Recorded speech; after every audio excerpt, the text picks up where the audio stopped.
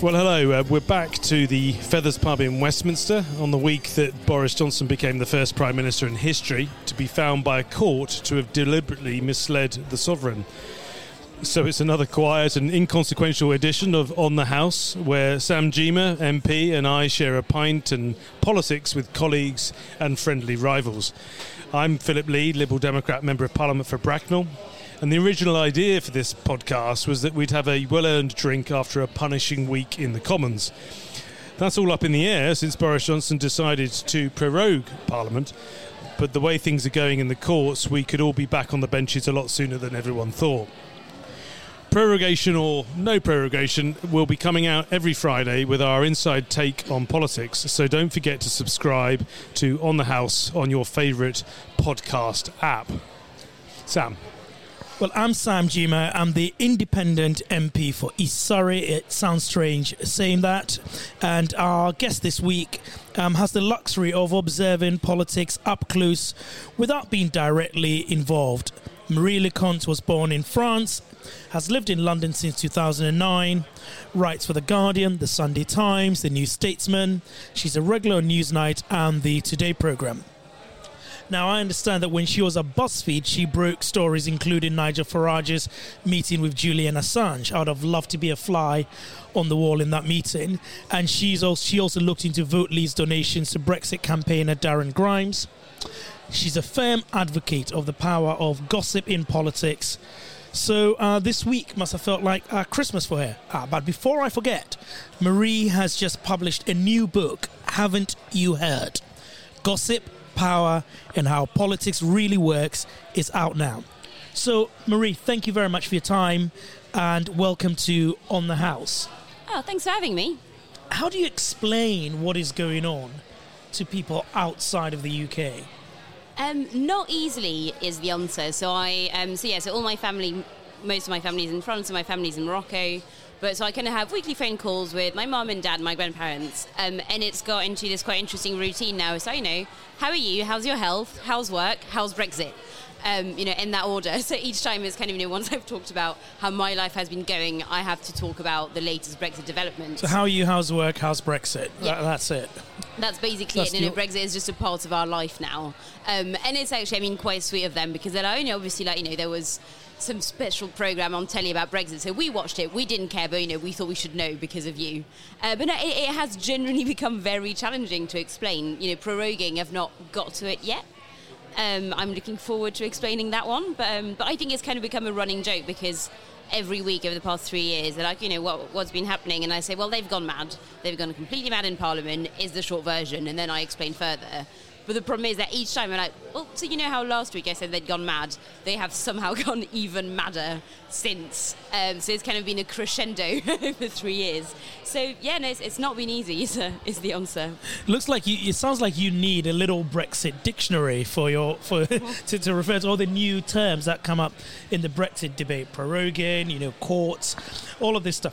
But one of the things that I wonder is happening is whether we can actually follow what is going on now. There's so much going on. Every day there's a new surprise. How do you sort of impose a logic in any sense on what is going on when you're discussing this with people? I'm not really sure. I suspect that the sane answer to it would be to actually not follow politics that closely, which might sound counterintuitive. But I think, again, so much happens, but the vast majority, I think, of what happens ends up not mattering at all. Nothing has changed has kind of become the catchphrase of our times for a reason. So actually, I think for most normal people, unless it's physically your job, I don't think there's any need to kind of be on Twitter refreshing it, every minute of the day. But the problem is, I think for us inside Westminster, it is just very addictive. I think there's obviously an extent to which, people follow it because it's their job. I think a lot of it is just people are addicted to the kind of constant drama, and I think we've got nearly a whole new generation now of kind of Westminster watchers and journalists and the younger MPs who've never known anything else. People who've been elected in 2015 and after have never known anything but constant political chaos, effectively.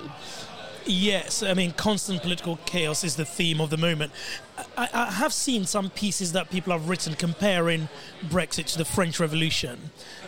Does that make sense? And if it does make sense, sort of, can you recognise some of the characters in the revolution in today in Parliament or in the government? Who's Robespierre? This is good. Yeah, this is going to be a very shameful way to answer this, but I spent most of high school skipping class and getting drunk. So I actually don't know that much about the French Revolution. It's something I generally need to learn more about as an adult. But I think the point people try to make when they compare it to the French Revolution, they kind of more accurately compare it to the Terror.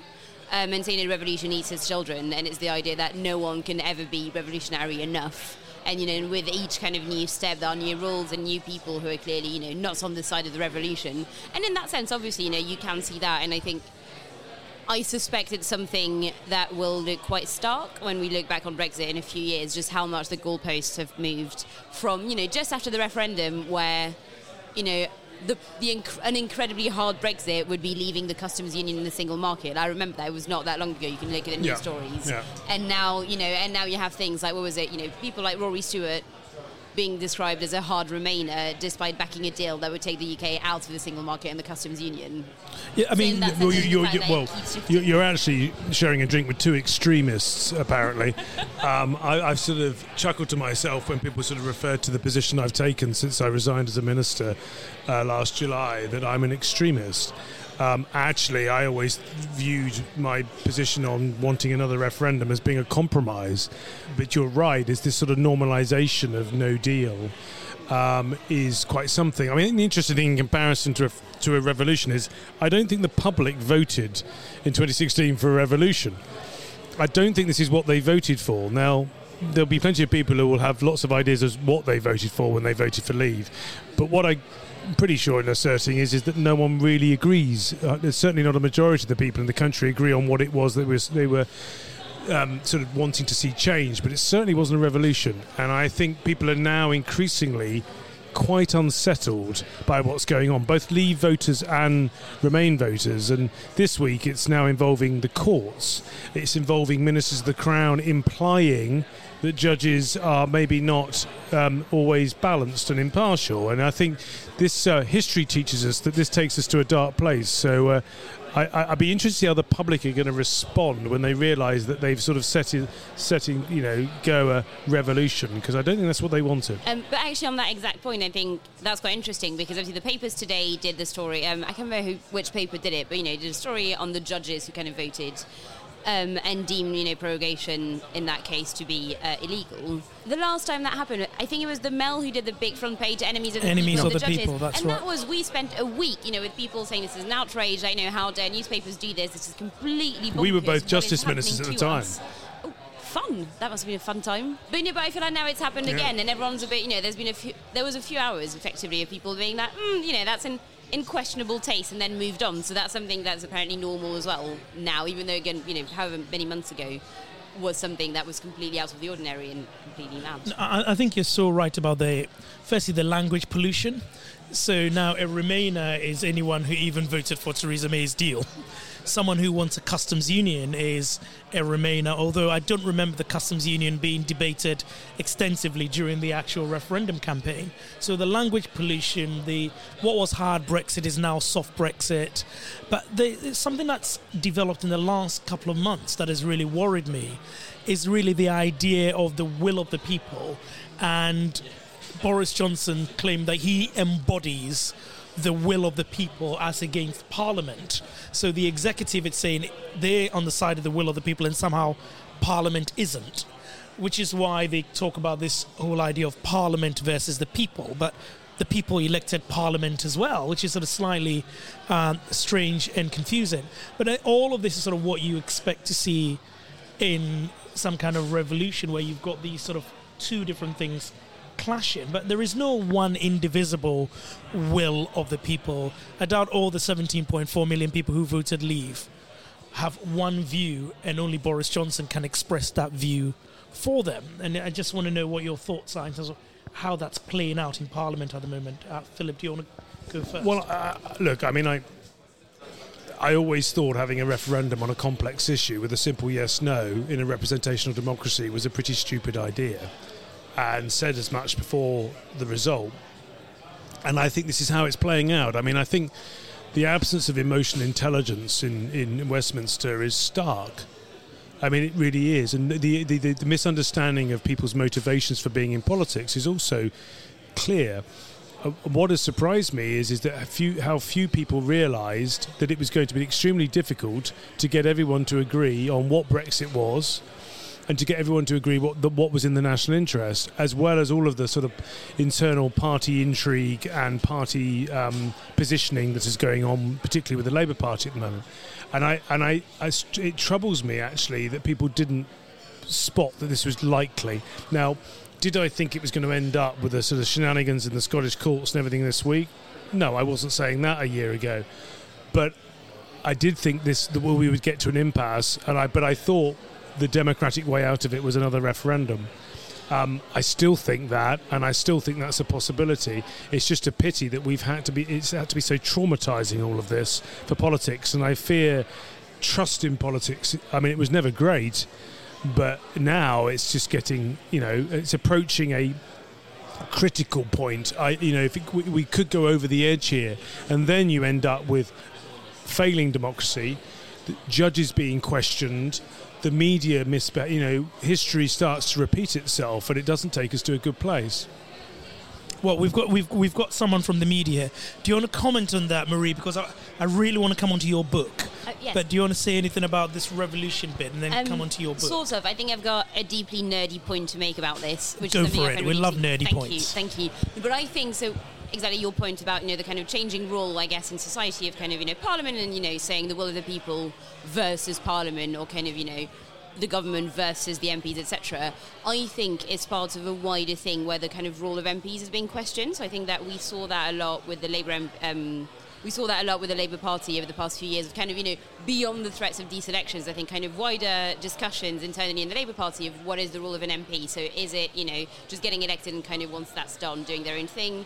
Are they just meant to basically discuss what they should be doing with their CLP and effectively just, asking the Labour members and their constituency what they should do and then going to Parliament and doing that? So clearly, there's, I think, wider, dissatisfaction with the way MPs function within our democracy at the moment. And I'm not sure where that's going to lead, but I think it keeps popping up as a theme from different bits and different debates. Yeah. Wherever that leads is, I think, quite worrying. But it strikes me as a wider pattern than just what's going on with Boris at the moment. No, I absolutely agree. I mean, this whole idea of Parliament versus the people, I think it's really Parliament versus privilege. When I look at the vanguard of the Leave campaign in government, they are incredibly privileged people, and when they say don't talk to rich Remainers but go and talk to people sort of up north, I don't know the last time Jacob Rees-Mogg was in Stoke trying to understand the needs of those people. But also fundamentally, the Leave vote was not a working class vote, it was an old people vote. If you just want to define it as something, it's not a class thing, it's an age thing.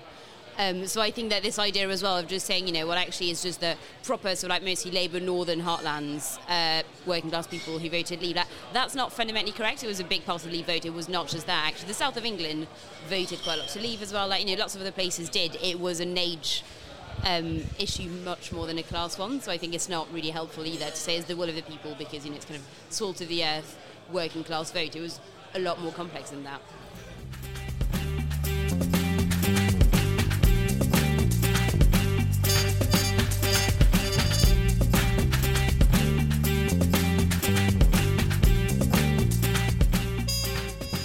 So, but you, Marie, you've got a special insight that gossip in politics is incredibly useful and that we misunderstand its power. Do you just want to tell us a little bit more about your thesis? Not the whole book, but just a little bit about your thesis. Yeah, sure. So I guess I sort of got the idea for the book when I kind of had a slightly unconventional route into Westminster because I've never been lobby. So I've never been on the political desk of a newspaper in the sense that I had a pass that allowed me to get into Parliament, and I would have I think it's twice daily briefings from Number 10, all of that. So I've never been, I guess, an official political journalist, which is slightly worrying when I put it like that.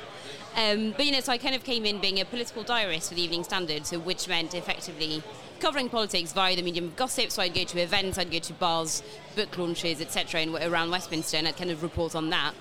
But what do you mean by gossip? What is political gossip? Is it sort of dirt on people? Just so for people who are not in Westminster, what do you mean? So for the purpose of the book, I think I ended up using quite a wide definition of it. So gossip in that sense would be, I can't remember exactly. So gossip in that case, I defined as a conversation between two or more people where at least one person should not have the information at that point in time. So it can be, obviously it can be sort of like quite scandalous, it's quite salacious, but it can be quite dull as well. It can just be about policies about to come out, white papers, etc. So I think it's just about, conversations that are informal, and we're discussing information that's not official and probably should not be known by all the parties. And I guess, the point of the book is kind of saying that there's been scientific debate for quite a long time over the idea of dark matter in the universe, basically arguing that the way we look at the universe right now, quite a lot of things don't make sense. And one of the theories is that there's a lot of black matter in the universe, and we've not quite found it yet, but that is kind of, that dark thing we don't quite understand that's there, that influences everything around the universe and every bit matter. And I think gossip is quite similar in Westminster, in that if you follow it from the outside and you try to understand what goes on, then why things happen. If you don't have access, you don't really know how to spot those personal connections and who likes who dislikes who's talking to whom, etc. Who's in which WhatsApp group, you will end up missing a lot of the bigger picture. You'll end up being quite confused by what goes on, because it is so important to the way politics functions. And that's from MPs to SPADs to advisors, civil servants, lobbyists, journalists, kind of everyone in their job has to know what really goes on, and kind of have, lunches and drinks and kind of things that don't necessarily always make it to the papers. And can you point to sort of an event where gossip has actually made the difference politically? Do you discuss that sort of thing in your book at all? Yes and no. I think the very obvious one is kind of I think David Cameron and Boris Johnson, and the fact that, if you didn't know, let's just say if you knew nothing about them apart from their political careers, you probably never would have understood the way they kind of behaved around one another, and how actually, and obviously Boris ended up becoming Prime Minister and Cameron did before that, etc. But it is the fact that, they have known each other for a very, very long time. They kind of always had a slightly complicated relationship, and they've got quite different personalities as well, so the way they interacted with each other was always quite specific. So I think that is one of those, I guess, where personalities and the people, who hangs out with whom change, because, you could argue that.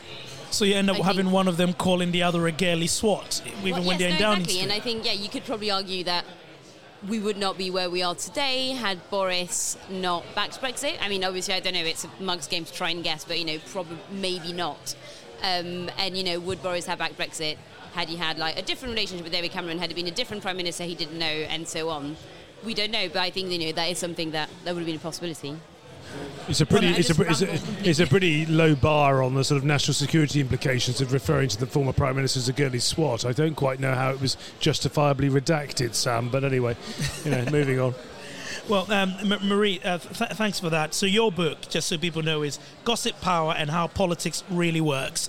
And I must say that I think you were a terrific interviewer. You got me to admit to a number of university indiscretions when you interviewed me not too long ago. And, did you publish them all? Did you publish every one that he admitted to? Yes, I did.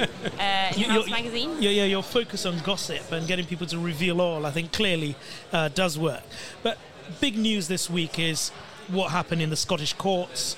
And I think what will be helpful to nail down right at the start is what it actually did the government do wrong, and why did the court find against the government? And do you want to go for that, Philip?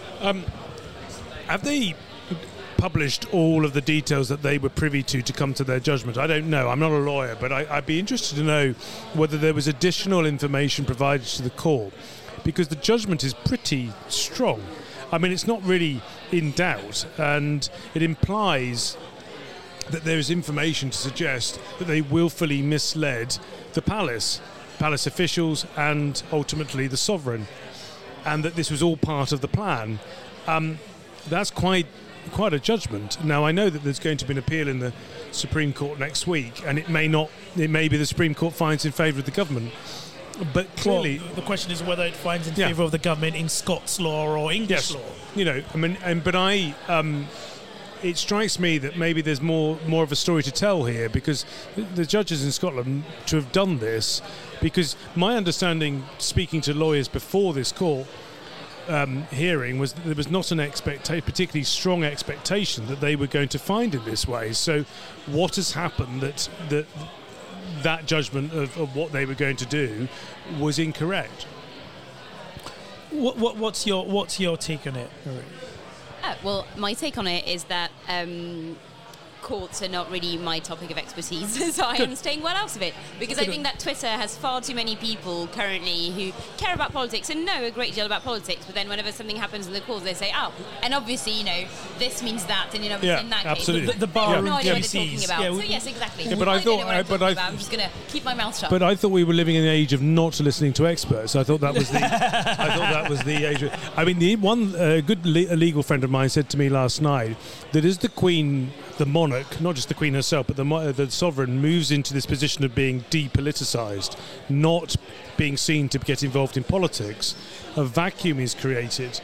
And that vacuum, that void, is being filled increasingly by the judiciary. And I think that's an interesting development which Brexit has brought about. And I wonder where that takes Britain to. Yeah.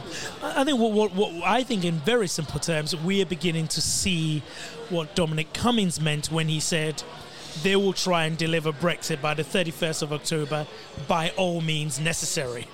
And this is kind of what that strategy unfolding in a number of ways.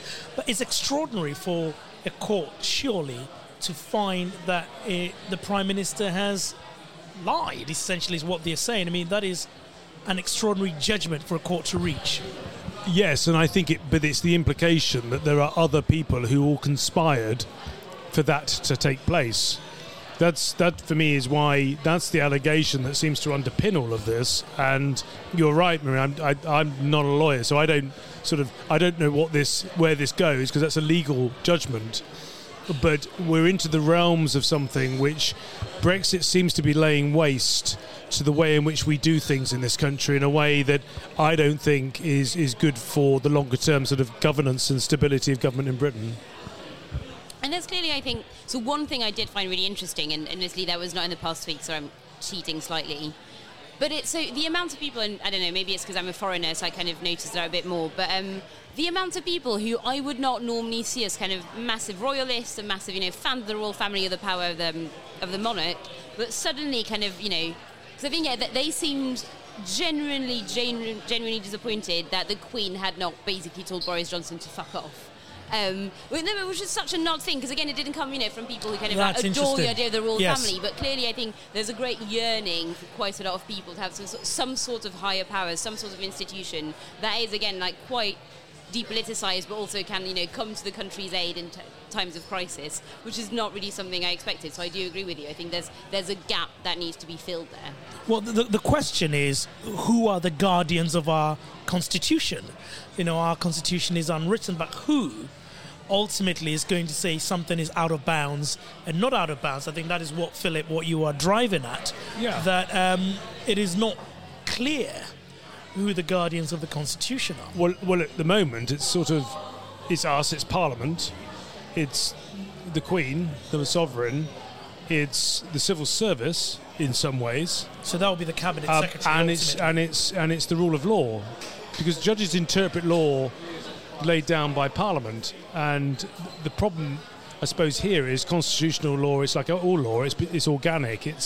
I think it's happening as we speak, and I think it's going to continue happening if the executive continue to push and push and push. I mean, I could see a sort of Supreme Court judgment on October the 29th happening. I can see that scenario if this gets pushed down to the line. And, you know, it's good telly. It's good.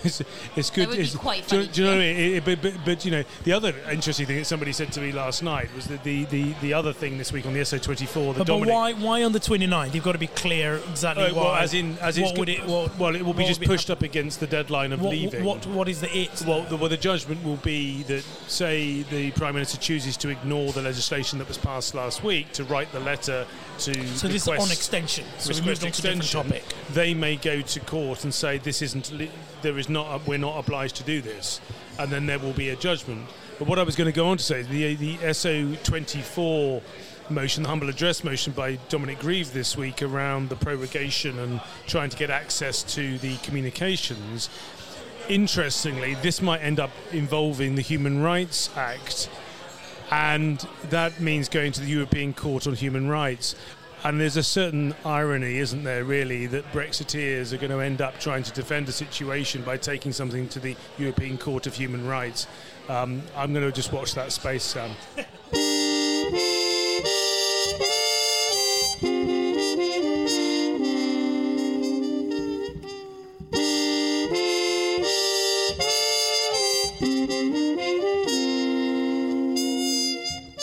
People are saying that if the Supreme Court upholds the decision by the Scottish Court, then the Prime Minister will have to resign. Would they have to? But isn't the thing that no one knows that we keep having it's quite entertaining, to be completely honest. It's also quite bad, but mostly quite entertaining. But like every other week, I swear there's some big question saying, but what will happen if X? And then everyone kind of sits around and says, I don't know. And because it's never happened before, because it's not convention, because, which, I mean, again, being from a country where we're just very, very fond of rules and very fond, we've had so many different republics now in France. So I think that you're the entire opposite in many ways of kind of, something new happens, just a bunch of people sitting there going, oh, well, we'd not planned for that, so, Okay, in which case, you're absolutely right, we don't know, but let's test something else, in which is the number of commentators who, no matter how crazy things are for number 10, division is actually working well for Johnson because there are some undiscovered voters, who are really liking this, and this is all playing into some grand election strategy and master plan. I mean, do you think this is playing into a strategy, or is this just the wheels coming off the wagon? You don't have to be the brain of Britain to know that if you could coalesce the Leave vote into 323 seats, you were going to win the election. So they've got about 16.5 million, 17 million Leave voters, because some have died since 2016. So they've got, say, 17 million. And they know that over 400 seats voted Leave. All they've got to do is coalesce the Leave vote, and then they win. It's the sort of Scots-Nats approach post-2014 and the 2015 election. So it was pretty obvious that's what they were trying to do. They're trying to sort of embrace the Brexit Party position without sort of being toxified by it. It's the sort of approach. The difficulty is that it doesn't really fit with the reality in Westminster and the Parliament, and also the public. Why doesn't it fit?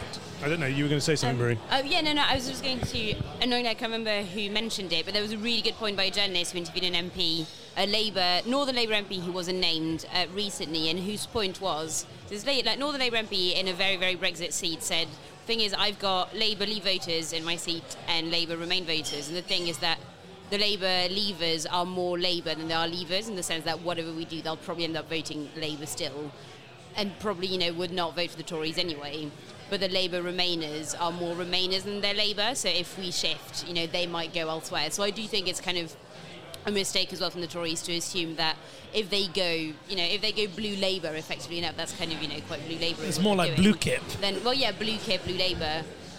Then they'll get enough Labour Leavers. But I'm not sure they can win that bet, because I think lots of those people are, again, more Labour than they are Brexit. I mean, at the moment, I can't see how number 10 gets Brexit by the 31st of October unless it gets a deal through the House. It can't get a deal through the House by the 31st. Okay. It really can't, right? I mean, because to get a deal through the House by the 31st, you'd have to get a meaningful vote passed. You'd have to get the legislation, the ratification. But if they get any deal that's going to pass, and I don't think a deal can pass, but say this hypothetically, deal passes, it won't be satisfactory to the Brexit Party. They will put up candidates in all seats.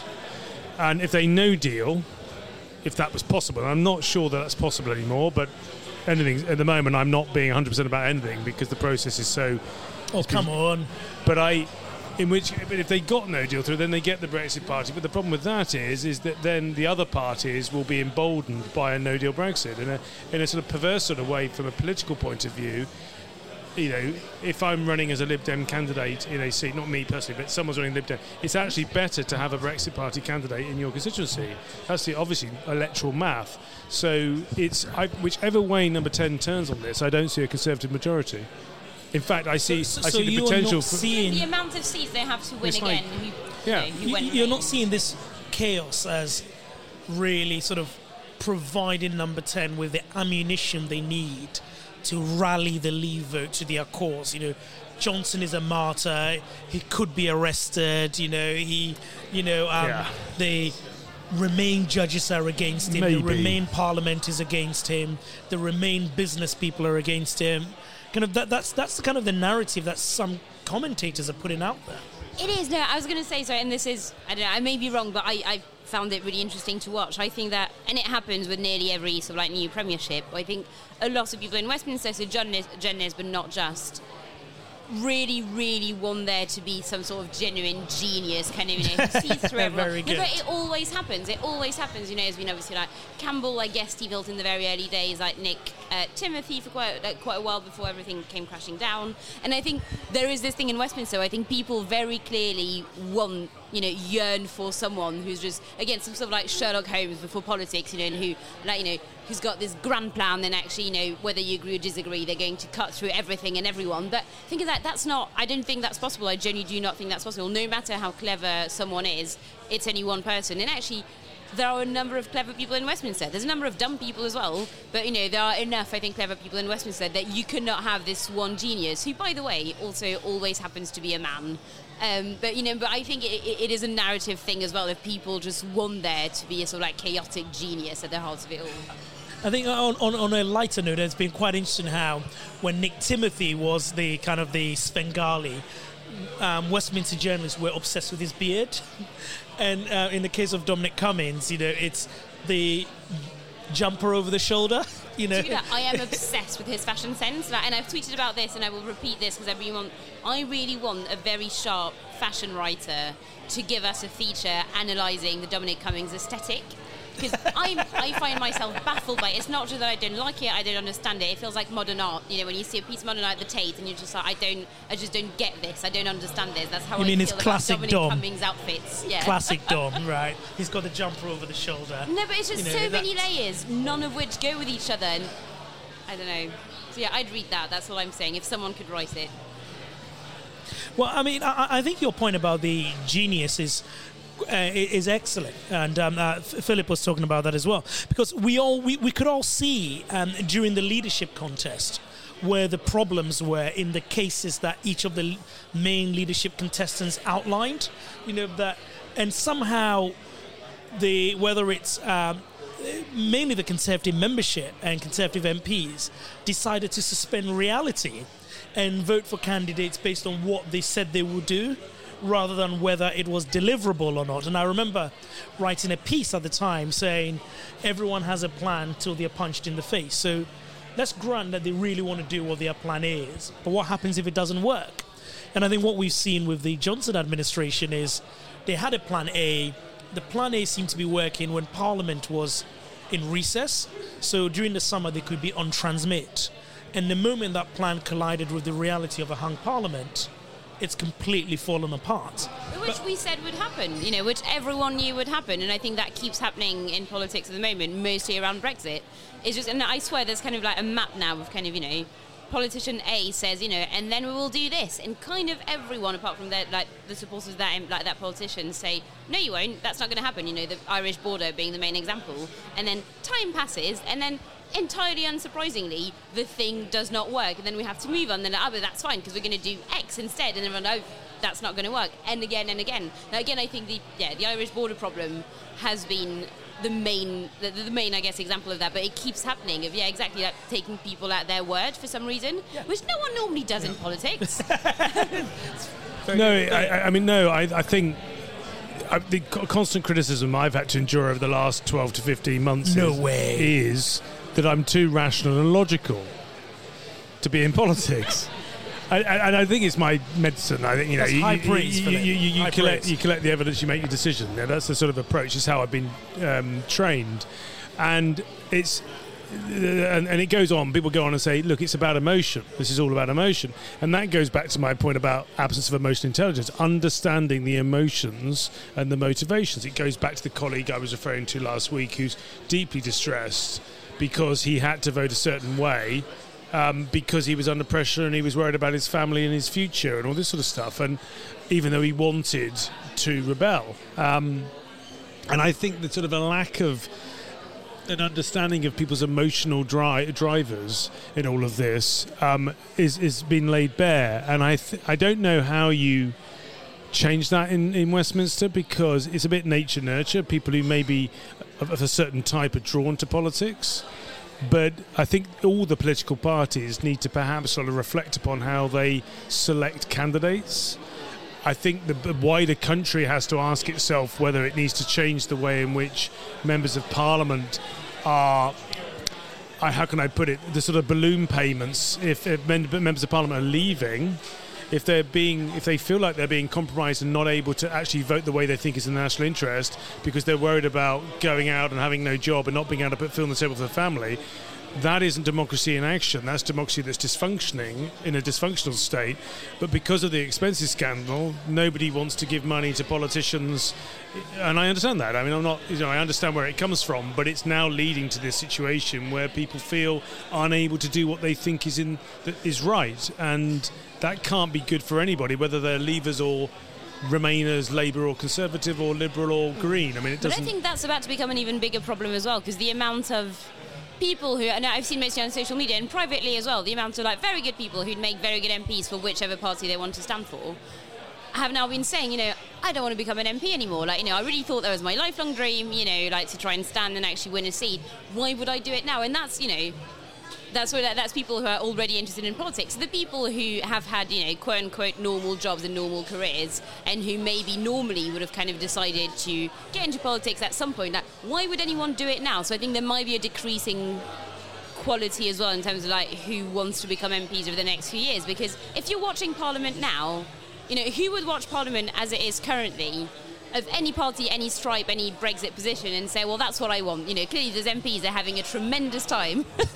I want in on that, which I think, is a crisis we're going to approach of who wants to become an MP. Well, on that particular note, I think before we move on, I think something like 31 Conservative MPs have announced they are stepping down at the next election. Many of them moderate MPs, for precisely the reasons that Marie, you've mentioned. They.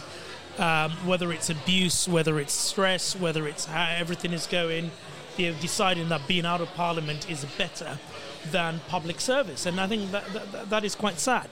But I just want us to, in the interest of time, focus on the drama of the week. John Bercow stepping down.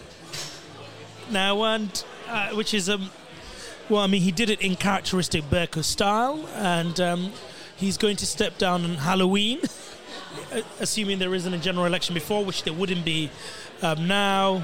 He got applauded by one side of the House and a few members on the other side of the House.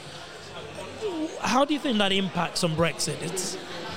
I think when the history is written of Brexit, I think the man who's played, in parliamentary terms, the biggest role in all of this has been John Bercow. I mean, I think... Not Jeremy Corbyn. No. Well, I think in terms of the campaign and having a Labour leader who didn't campaign for Remain was significant. But I actually think John Bercow... Now, there will be many people who will be up in arms about John Bercow's performance as Speaker through this whole Brexit process. And on both sides, there'll be people who think he's fantastic, other people who think he's got it all wrong. But for sure, he's played a significant role in it. And I suspect, part of this is his own life. I mean, he must be exhausted. I mean, the pressure the man's been under at certain points has been immense. But also, and I think this was his judgment, I think he wanted to go in this Parliament. And I think everyone can understand why that would be. And I think the timing was just yet another dramatic moment in this whole process. Who replaces him is a whole different question, though. I've just always wondered about the strength of John Berco's bladder, to be honest. Yeah. He spends hours. I remember during those Brexit debates, he would chair these debates for like 5 hours at a time. He might have a hidden catheter, you see, Sam. The doctor in me wonders whether he's actually just sitting there and he's able to just go on for hours and hours and hours. He knows. It's always slightly damp.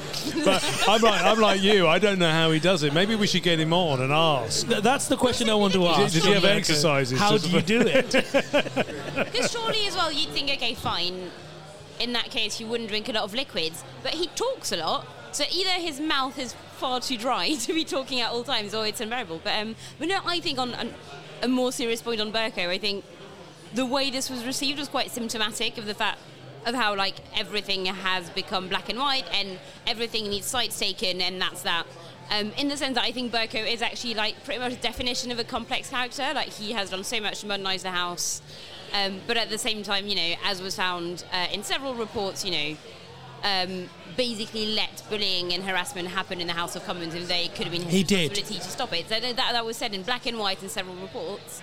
But again, so he's again like someone who has done a number of good things, a number of bad things, but somehow it's all ended up being like, oh, well, actually, whether you like him or not depends on, whether you think that he was trying to stop Brexit or not. And that was that he got flattened entirely. Like this kind of hugely complex character who's had such an influence in the House of Commons is now just, are you pro-anti-Brexit?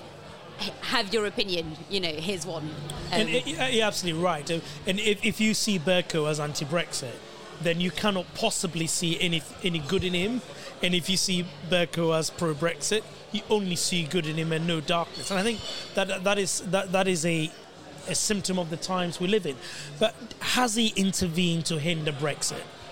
I think his argument, I'm guessing, would be that he's facilitated Parliament having a say in the process. The fact that Parliament has at times, put obstacles in the way to what the executive has wanted is a separate question. But his argument will be he's had to interpret standing orders. I'm not a procedural expert. I'm not going to claim that I am. But I guess through all of this, you get the strong sense that he's wanted to try to facilitate Parliament having as much of a say as possible. And in that, I think he's been successful. Well, I think one small detail that is missed from all of this is I remember, because I was parliamentary private secretary to David Cameron at the time, when the Brexiteers amended, now Brexiteers, they were Eurosceptics then, amended their own government's Queen's Speech to have the legislation for an EU referendum added to it. And Bercow accepted the amendment. And at the time, Bercow was the hero of the Eurosceptics. You fast forward a few years on, when he accepts other amendments they don't like, he must be a Remainer trying to stop Brexit. I think he just believes in the power of the House, doesn't he? Fundamentally, it's just that. And again, and I think it comes back to what we were talking about earlier, which is just that it has become a fight between the executive and, it has become a fight between, the government and Parliament, effectively. And it's just that Bercow has had to pick a side by virtue of being who he is and rule he has. It must be unhelpful, though, for members of Parliament now to see the speakership as something that is politicised, which means that when Bercow steps down, it's going to be a straightforward Leave Remain fight for the speakership. Surely that can't be healthy for Parliament. Who are you guys backing? I know I'm not meant to be asking the questions, but I'm curious now. I honestly don't know. I mean, I'm sort of going to wait and see who the runners and riders are and make a judgment there. I will try not to look at it through that prism of Leave Remain, and I'm trying to think of who would be best at allowing Parliament to hold the executive to account. I mean, if there's one thing that's You're not going to go for it yourself? No. No. No, it's not a role that I think I would suit. But I do think what's come out of Brexit for me, this whole process, is that we really do need to look at the way in which the relationship between government, parliament, civil service, monarch, all of this. It cries out for a proper inquiry into it, and some recommendations. I mean, I suspect there will be a public inquiry into the Brexit process. I think, and hopefully it would include how the relationship between Parliament and the executive. Good. Well, you've answered the question. Yeah, have I? Who are you backing? Who am I backing? Yeah. I like Chris Bryant. I think he's very enthusiastic about the House. He's very focused. I actually think he's quite fair. He might get the renovation of the building done as well, which I think is something that's been, and like many other things, has been forgotten about. And Parliament is falling apart, which is so on the nose, but it genuinely You mean is the building, just a building. not the building. building. But yes, the building is crumbling. The other thing that's slightly more interesting about this is that because of the Brexit, particularly the People's Vote campaign in Parliament, cross-party relationships have strengthened like I suspect never before. And that may play out in all of this because there are some very close-knit teams who have never leaked, who may very well all sort of row in behind somebody that they know and trust in a way that may have, I suspect, been very difficult to do so in previous elections. Well, thanks for WhatsApp is all I say. Yeah. Just to round off. Which is heavily mentioned in my book, by the way, if you would like to read it, just putting it out there. Well, I've always said whoever holds the WhatsApp data, they know what's going on because everything in Parliament is done on WhatsApp. Just to round off, Tory party internal strife. Philip, I know you don't care anymore. You're a Liberal Democrat MP, which is why you've got the yellow microphone and I've got the blue microphone. I don't know why, Marie, you've been given the red microphone, by the way. No comment. Kind of, how do we see this playing out? William Hague said it was egregious, counterproductive, and a self-harming act for Downing Street to get rid of 21 MPs, or to withdraw the whip from 21 MPs, to be precise, as it did. Now, there appears to be an olive branch because the chief whip has sent letters to MPs. Now, we compared the letters and we realised that there are 3 different versions of the letter. No. So, depending on whether or not they really want you back. That's amazing. You got a different letter. Which one were you? I think I'm in the bottom of the category. But everybody who received the letter found it incredibly patronising to be told receiving the whip is a privilege, not a right. Given that they've all, you've got former chancellors of the Exchequer, you've got people who've been in the party for about 50 years. In almost every case, they've been working for the Conservative Party for longer than they've been married, for example. My favourite fact is that Mark Harper, for the entire time he's been alive, Ken Clarke has been a Tory MP. Yeah. 1970. Yeah. So that for his entire life, Ken Clarke and me. has been on the Same applies to both us as well. Yes, but Mark Harper tried to tell Ken Clarke how to behave. But kind of where is this going? I mean, can Johnson sort of claw it back, as it were? I think a lot of damage has been done. I think the fact that 31 colleagues are standing down, are we honestly saying, with the membership of the Conservative Party as it now is, I mean, the membership of my former association has virtually doubled in the last 12 months. Now, I don't think, correct me if I'm wrong, Maria, I don't think we've been seeing one nation conservatism in action in the last 12 months. What is it that's been paramount in people's minds? It's been delivering Brexit. So, in effect, my association's complexion, its makeup, has fundamentally changed. And there are people in my former association who are thinking of following me. So, in those 31, if that's the same and that's writ large across the country, those 31 Conservatives are going to be replaced by people who aren't one nation Conservatives. That's the logic of it. So, or people who pretend not to be one nation Conservatives. Yeah. And so the reality is that for colleagues who are sort of hanging on in there, and I think Amber's desperately trying to hang on in there, what are they going to be? If the Conservative Party loses the election, goes into opposition, what are they going to be left with? And I don't think that if however much I admire the determination to try, I've been trying for over 12 months up until recently, so have you, Sam, to try to get people to see sense of where we were going. I think I see it as a very difficult task for the Conservative Party to get back to the party I joined in 1992 anytime soon.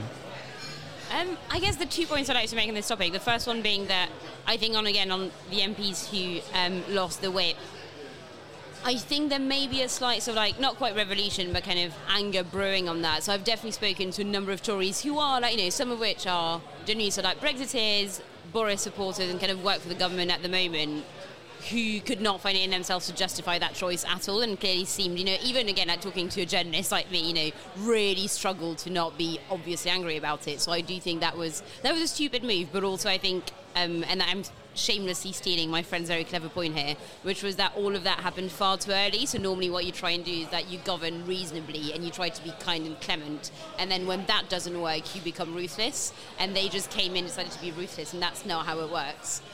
Because then everyone knows that you've got nothing to lose. But the second point as well is I think that, according to conversations again I've had with a number of Tories who, none of whom would say that publicly, but quite a lot of them are now quietly saying that actually maybe the Tories should be in opposition for a while now. Whoa. It's time. And again, which is why that's something no one, I think, who's told me that would ever put their name to it. But I think there's a sense that, kind of as you said, Philip, of just maybe needing a time to breathe and kind of, and for that part of the party at least, to kind of, to have the fights, basically, I think the Tories have been dying to have properly, but cannot properly have because they're in government. So, and I'm not saying that's people who, voluntarily sabotage an election or whatever, but I think there's a sense of saying, actually, maybe we do need a time out to actually figure out what the hell we stand for and what we want going forward.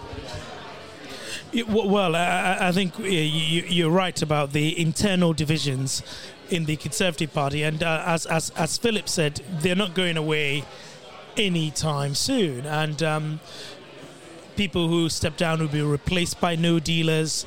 There are people in the Conservative Party who feel that anybody who is remotely Remain should be purged. And what was interesting about the withdrawing of the whip is the only MPs I saw willing to defend that policy in public were those desperate for advancement. Yeah. Anyone who sort of really knew how the parliamentary party works stayed away from it. And I think in one stroke, Johnson lost the parliamentary party. And it was. But I think that when they briefed out the policy, and it's very odd for a government to try to whip its own MPs via the newspapers. It's like a company trying to manage its staff by talking to the trade magazine rather than to the staff directly. Was they thought that the numbers would be quite low. It'll be Grieve and Jima and Beb and Lee. It's obviously that third batch that you were part of in the letter receiving. We think it's going to be them, yes. So we can wear that, but actually it ends up being 3 times as many. Three times as many. And I also think that it showed, the motivation showed a very dim view, reflected a dim view of MPs, because they felt MPs love their jobs, love the money so much that given the choice between being an MP and keeping the salary and rebelling, that most people choose the salary over the national interest, and it backfired. Just as one MP, just on a light-hearted note, said to me that his wife had said to him if he rebelled, she would withdraw conjugal access, and he still went ahead and rebelled. I think that's how far people were willing to go. Actually, to finish, I'll just play devil's advocate for a second. I think that part of that thing came from the fact that, I can't remember who came up with the phrase, it might have been Mikey Smith from The Mirror, was that there has been a bit of a tendency for, especially Tory Remainers, to talk big and not do much. I think the phrase was meatloaf Remainers, like they'll do anything to stop Brexit, but they won't do that. So I think, that there had been a bit, I think, of nearly a tradition by this point of kind of, a number of MPs saying, oh, well, we'll do, we'll stop this, we'll make sure this doesn't happen, whatever, but at the end of the day would not do anything. So I think that basically Number 10 kind of came into this quite confidently saying, well, actually, it's just them, again, talking big in the papers, but they're not actually going to do anything. And then I suspect, I don't have any intel on this, but I suspect they got caught out and said, oh no, they actually did it this time. Well, I mean, I think just to bring this session to a close, that's what's happened in the first 2 weeks of Parliament, right? What's next? Tory Remainers would do everything but not do that. It turned out that they were willing to lose their jobs to stop no deal. And then the second thing, Jeremy Corbyn would always go for an election, and he didn't. And those were the two basic assumptions of the Johnson plan for this session of the Parliament, and neither of those worked. But it's been, so just to finish, but I think as a Westminster watcher, it has been quite an interesting week because it went so swiftly from going, oh God, Boris may, it went very quickly from, God, I can't believe Boris is Prime Minister, this is terrible, I hope he goes soon somehow, to, within a few days going, ha, Boris is just stuck being Prime Minister and there's nothing he can do about it, it's hilarious. It's been a weird thing to go through. Well, yeah, he risks being a do-nothing Prime Minister. So, it's the weekend. What are you doing? I'm going to Bournemouth. You're going to Bournemouth? Yes. It's Bournemouth? lovely. It's a Lib Dem conference. Lib Dem conference. What about you? I'm actually not going to Lib Dem conference, which I'm quite sad about because Bournemouth is absolutely lovely. And my first ever party conference was Lib Dems a good few years ago. And I got very, very drunk, as one does at their first conference. And so my first major journalistic memory of going to a conference was talking to Vince Cable on the second day quite early in the morning, trying very hard not to throw up on him. Oh my God. I feel quite nostalgic about Bournemouth now. You should go. Well, I have said, given that the letter I received, that I am not going to be accepting the whip back because the policy hasn't changed. So I will be reflecting very deeply on what I do next this weekend. And Philip, what about you? How do doctors outside Bournemouth, doctors who are MPs, how do they unwind? Or should I not be asking that question? No, I mean, at the moment I'm just orientating myself in a new party, and it's exciting, it's challenging in many ways, but it's an exciting thing to be doing. I'm looking forward to Bournemouth next week. And then I suppose it depends on judgments in courts whether we reconvene in Parliament or not, or whether we're not back in Parliament until the 14th of October. I think actually it's probably quite good for everybody to just chill out and reflect for a few days because we're going to have to make some big decisions. So that's it. We will be here next week, the Feathers, I'm guessing, in London for another pint after... Well, what's going to happen next? I mean, who knows at the moment? And so don't forget to subscribe on your favourite podcast app. In the meantime, thanks to Marie. It's a goodbye from me, Philip Lee. And me, Sam Jima. We'll see you next time.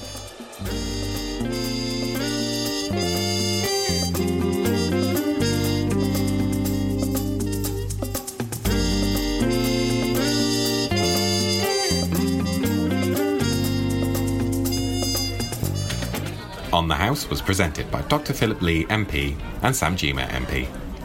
They were joined this week by Marie Leconte, whose book, Haven't You Heard? Gossip, Power and How Politics Really Works is out now. Audio production was by me, Alex Rees, and the producer is Andrew Harrison. On the House is a Podmasters production.